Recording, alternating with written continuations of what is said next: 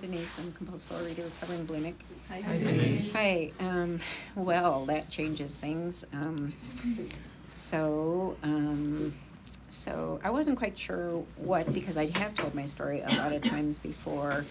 I remember Merle Ann saying one year, she said, "You didn't say the part about blah, blah, blah, and that was so good." And I said, "What?" And so I guess I'll just do a brief synopsis, I guess, maybe. We'll see what happens about that. So this is going to sound like I'm going to go on and on, but I won't. But I was born at a very early age. That's what my dad always said. I thought it was so funny. And I had something called pyloric stenosis, which was something that the little valve that closes to your stomach would stay open, or it wouldn't close, or something like that, which meant my parents had to carry me every single time I ate until, I guess, gravity would keep everything down, because otherwise everything would come up. So physically, I guess I was kind of predestined to be a bulimic in a way. I think I had a really good childhood. I was really alone a lot. I had a mother who was doing the best she could do. I didn't say that before I got into program. I was blaming her for everything. So if I ever had a feeling that she didn't like, it was go into your room and stay there until you're happy, when you can come out. And so I spent a lot of time in my room because I did not know how the fuck to be happy, and I did not know really what I was feeling because she didn't identify it. So, okay, now I'll skip ahead a lot and go to like when I was a mother, and I had my bottom. My son was 2.5. Excuse me. I had been bulimic up till 6 months of being pregnant with him. That I know I was a sick person, but it still just kills me to know that I did that then. Anyhow, he's 35 years old now, and he has 2 kids, and I think he's relatively normal. And so it's amazing that worked out like that. My son was born, and that's when I had my absolute bottom, because he was 2.5. My life was totally unmanageable. And I was being bulimic probably 2 or 3 times, 4 times, 5 times maybe a day. The part Merle Ann wanted me to always include was that I was throwing up blood at times, and she said, "That's a really good one." I was like, Jesus, I'm really sick. And I'll just make a little offshoot there that 2 years ago I had to have all of my top teeth removed because of all the bulimia and all the crowns and all the root canals I'd had and all that. So that was pretty major. You hear people have trouble with their guts or whatever, and that was pretty much with my mouth. Okay, so he was 2.5. I was a stay-at-home mother, and my bottom came when I was downstairs in the basement with the bulimia purging. And he was upstairs watching a video, and he kept saying, "Mama, Mama," just because he'd want whatever it was. And I was so mad that he kept interrupting me. And so I'd go back upstairs, and I'd put in another video and tell him to stay there, and then I'd go back downstairs. And the 3rd or 4th time he said, excuse me, "Mama, Mama," I was so weak. I was on my hands and, not my hands and knees, but my knees. And I was so weak I could barely lift up my head. And what came to me was I think probably my higher power's intervention was, what if they find me here? They're going to find out what I've been doing this whole time. And I only lived with my husband, so he was the they, but I figured if I got to the hospital, everybody on earth would know what I had been doing. And so what hit me finally was that my disease was interfering with my son's life. Because what if he fell down the stairs? What if I passed out? But all I was really thinking about was, what are they going to think of me? It wasn't what's going to happen to my 2.5-year-old son. And that to me was a really poignant moment, because I just realized that I was at the end of my rope, standing on the precipice of hell, is what they say. And so I started to, I knew something was wrong with me. I just wasn't sure what. I mean, I knew that the eating thing was wrong, was not right, was not normal. But I thought that the bulimia portion of it was like much more mental and capable. And so when I heard about OA, I'd heard about it when I'd gone to AA, because my brother was an alcoholic, and I was going to go to AA to try to find out how to stop him from drinking, and that does not work. And I heard at an AA meeting someone had gone to OA, and so we didn't have Google and stuff back then, so I think I went to the library and I found a book, and it was written by this beautiful blonde woman who had her picture on the cover, and it was, my name is, whatever her name was, Carolyn, and so I got the book out, and it said my life with bulimia and anorexia, and she's smiling on the cover, and I was like, oh my God, how could she possibly do that?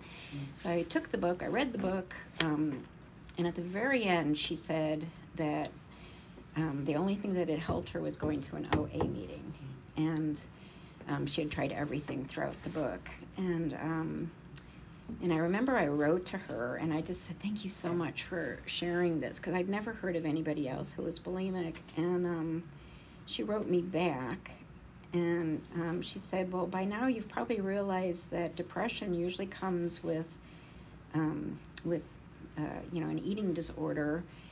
And I had mentioned my brother, and she said, it sounds like you have a lot of it in your family, with the alcoholism and the addiction. And I had said, I would never tell anybody about it. And she said, the secrets are what keep us sick. Oh, I hated that, because I was so good at secrets and lying and being dishonest, but I would just call it embellishing. I wasn't dishonest. I was just a really good embellisher.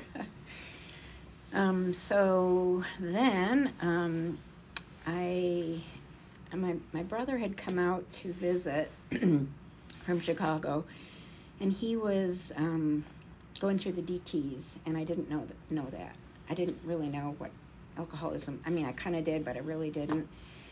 And, I picked him up at the airport, and his pants were on backwards, and he was really large, and he had been a very thin kind of guy, and he was just kind of babbling, and I just did not know what was going on. Anyhow, he ended up staying at our house for about a night. He fell when I took my son to daycare, and he had a huge bruise on his head. And when I came back, I asked him what had happened, and he said, nothing. And I said, look in the mirror, and he said, why? What's wrong? And he had a bump like this big. He had tried to get into the shower, and he had fallen into the shower and got this huge thing on his head. So I knew something was wrong with him, and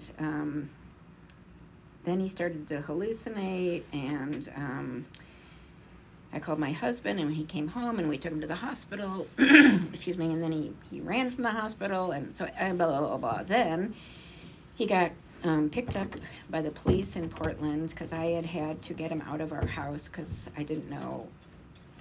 He wasn't violent, but there was just something that was really off. Well, he was going through the DTs, and I was afraid for our son, whatever. So I had taken him to a motel, given him some money, brought him a sandwich or whatever, and the next day he was gone, and nobody knew where he was. And then a couple days later, the police called up and said, do you have a brother, blah, blah, blah. Yes. Okay. So he ended up in a treatment center on the coast for 4 weeks, and I was the token person who came to the family sessions. And at the family sessions, everybody is, around like this, and I shouldn't say the perpetrator, but it's kind of like that. The family members or the loved ones are staring at them, telling how their drinking or whatever has affected them.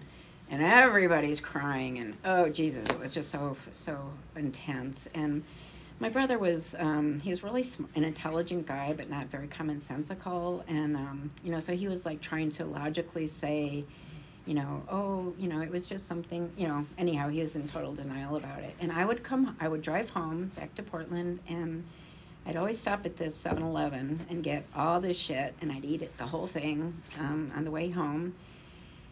And, but during those sessions, and again, it was just 4 sessions, I started to kind of realize that maybe he and I had a similar problem, depression maybe, and his was manifesting it in alcoholism, and mine was manifesting it in an eating disorder. And so, along with this book that I had been reading, I found my way to an OA meeting, and it was on 12th and Division, and it was this dark, really old, green shade carpeting, disgustingly carpeting and kind of place. But I came in November, and it was really dark because, and so I'd sneak out of my house and I'd go to the meeting. And I remember that probably the first 6 months or so, I just sobbed and sobbed and sobbed because I kept hearing people say things that I had thought or done or whatever, and I did not understand it, and I never identified as a bulimic. I just said I had a problem with it or whatever, and so when I'd come out of the meeting, it would be, not sunny, but the sun would have risen, and I would feel hope, and I'd never felt that in years and years and years and years and years. Like maybe there was something that could actually help, and I didn't understand at all what people were talking about, and the GOD word made me just want to run out of there because of my upbringing, where I felt the God of my youth was really conditional, and I was a really good one of those. I prayed, I got on my knees, I said, everything you're supposed to do. I went to church from kindergarten to 8th grade every single day except for Saturday. And I won't go into all of that because that's a whole other issue. But what I heard in the meetings was people saying that they'd had like a spiritual awakening, and I did not understand that either. I had done a lot of drugs and thought I was very spiritual at times. But what I heard was, people were calm and happy and struggling, but I just heard something in there that gave me hope. I guess that's all it came down to. And my first sponsor was Linda Beth, who recently passed a couple of months ago, who I still can't believe. And I asked her to be my sponsor because actually she was my second person I asked. The first person I asked turned me down. And I was like, what? And she said immediately, she took my hand and she said, I just want you to know that in this program we learn how to take care of ourselves and how to love ourselves. And I have 5 sponsees right now, and I couldn't possibly give you the time I need. Let me recommend a couple other people, which is what she did. So even though it was like, oh my God, because that's what you're afraid of, is people are going to say no or whatever. But right away, she I was okay. And so I looked around. I asked Linda because she had what I wanted, which was she was a parent. She was just jubilant. She was just she just loved life, and she was just so 5 minutes left. And she had a sense of humor, and I had no sense of humor. I hated pretty much everybody. I was so mad all the time. But she took me through the steps. And when we got to the 4th step, it was two weekends that I read my pieces of paper, 20-some pieces of single-space type paper. And the second week, she fell asleep. And I thought, how dare you? And she said, I'll tell you all the stuff I've done afterwards or whatever. And so that was pretty poignant too. Anyhow, so I've been in here for 34 years this year. And I can't believe that it's been like that, because I remember getting in and, that people saying, you have to change your entire life, and you go, oh, come on, and these people are going to be your best friends. Oh, come on.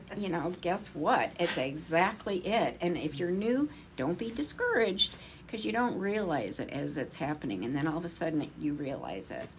And that's kind of what happened to me with my spirituality too, was I kept getting, when the bulimia was lifted, I had so much anger and everything, but I also started to feel and learn what feelings were, and learn to identify them, and learn that you could sit through the discomfort, which is a feeling that I never knew what that was. I just wanted to get rid of it right away.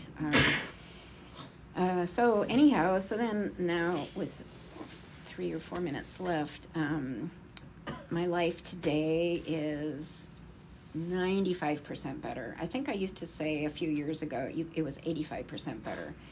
But now I think it's like 95% better, because I know what to do now. I know when I have a feeling, which can either be a good one or a not so good one, that it's not going to last forever. And this is probably not a good segue, but Star Trek, there was a guy named Data. He was a Roboton, and he wanted to be like a human. So Captain Picard gave him a thing that he could put in his Roboton body, and so he would feel like feelings like humans. And so one day he and Geordi were in a bad situation, and Geordi got hit, and Data couldn't go get him, and because he was freaking out and he was panicking. And he said to the captain, you have to take my feeling thing out. He says, no, Data, you have to be like a human, so you have to feel it all, or something like that. And I thought, boy, this is exactly what it's like. And also the definition of insanity was doing the same thing over and over and over and expecting different results. And there's a dog here that I know who is a puppy, and she goes for her tail, around and around and around and around. What is she expecting? Maybe to get the tail? Whoever knows. And whenever I see it, I just go, that is exactly what my mind does. If I do the same thing over and over and over, expecting it's going to get different results, it's not going to work. But if I do something different, call a newcomer, sponsor more people, go to different meetings, take a service position, have a daily contact with my higher power, spread the news, that this is a program of total recovery, and it's made my life so amazing. I have a sense of humor. I have really good friends in this program, pretty much, because, we tell each other the truth, and we also can say, from my experience, blah, blah, blah. It's like we don't advise, we just share, which is what other people don't like to do necessarily. They usually like to tell you how they can fix you, which is how I used to be too. So I think that that's